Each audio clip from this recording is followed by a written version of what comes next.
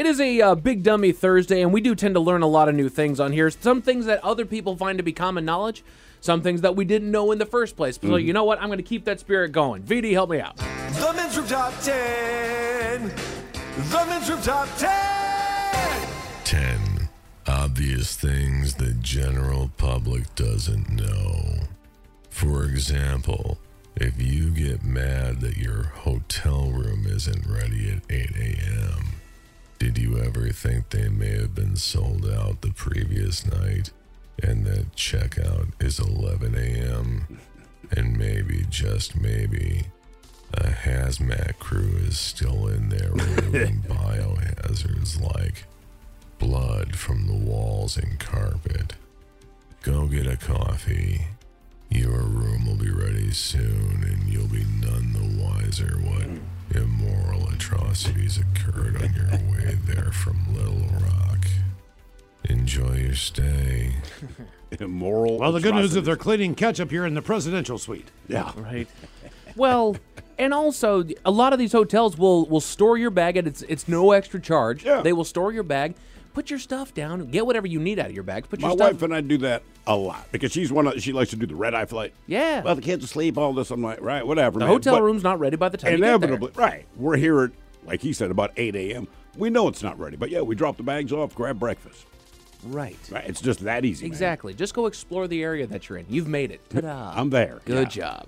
So these are obvious things that the general public doesn't know, and this is an odd list, so it's going to be a little bit difficult for me to read to be able to kind of get the grasp of everything. This is more a lot of different people from a lot of different places as far as workplaces in different worlds to tell you the things that are kind of behind the counter, behind the curtain, as it were. Things that you might be skeptical of or maybe even have some conspiracy theories about that they will be able to at least shed a little bit of light on having been in this professional setting. So one of the ones that they have later on the list is the one that's working the scanner there while you're getting like an MRI and stuff like that. They say, no, I can't diagnose you or tell you whether you have naughty thoughts by looking at your brain scan. It says also if you were only using 10% of your brain, you'd be pretty much dead. Yeah. Oh, Yeah, 10% all right. of your brain, like you're on the way out. Correct. Yeah, you're also walking down the tunnel.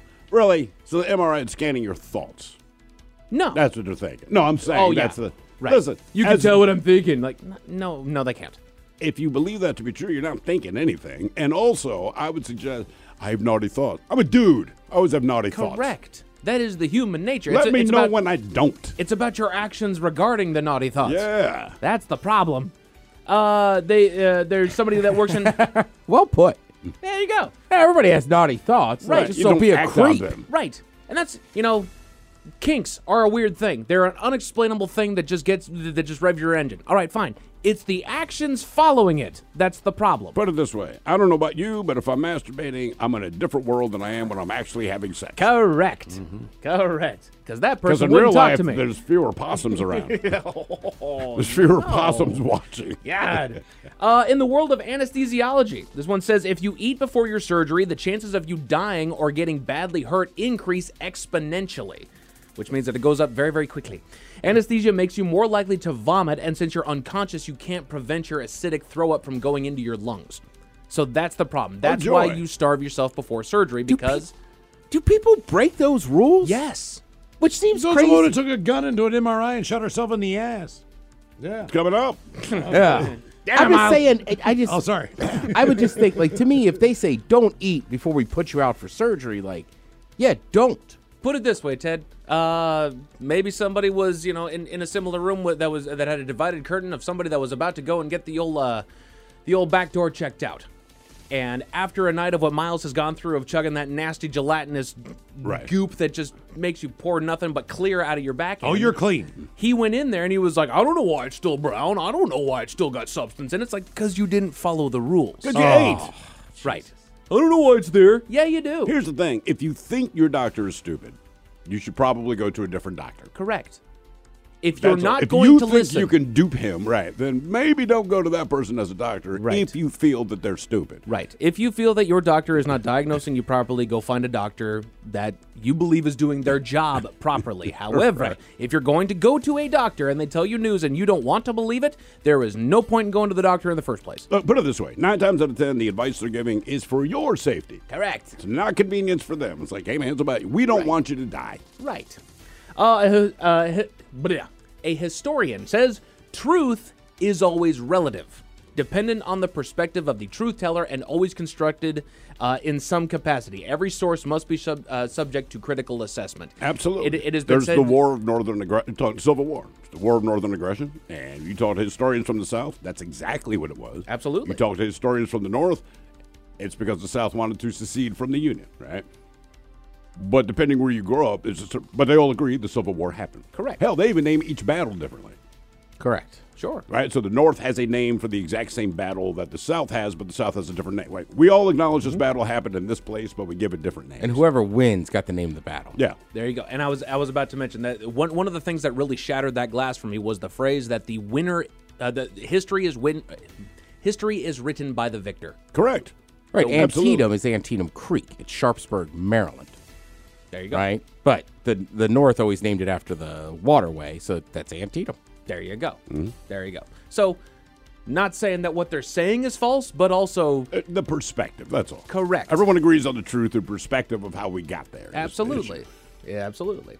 Museum Or, I mean, security. it could also be something as simple as, like, yes, that Republican won the election, but also they are not the popular vote. Right. there you Right? go. Both things are true. Both things are very true. Two things can be true. Let's see here. These are obvious things that the general public does not know. They talk museum security. This guy says, no, I don't have a gun. I'm here to tell you where the bathrooms are, not take a bullet for the Monet.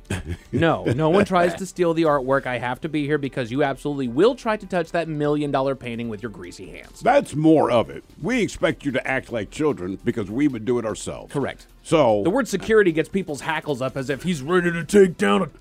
No, I'm here to keep your hands off. there's a reason the velvet rope is there, sir. We would prefer you stay on this side of it. Right. In the world of horseshoeing, it says there's absolutely no aspect of shoeing a horse that hurts it.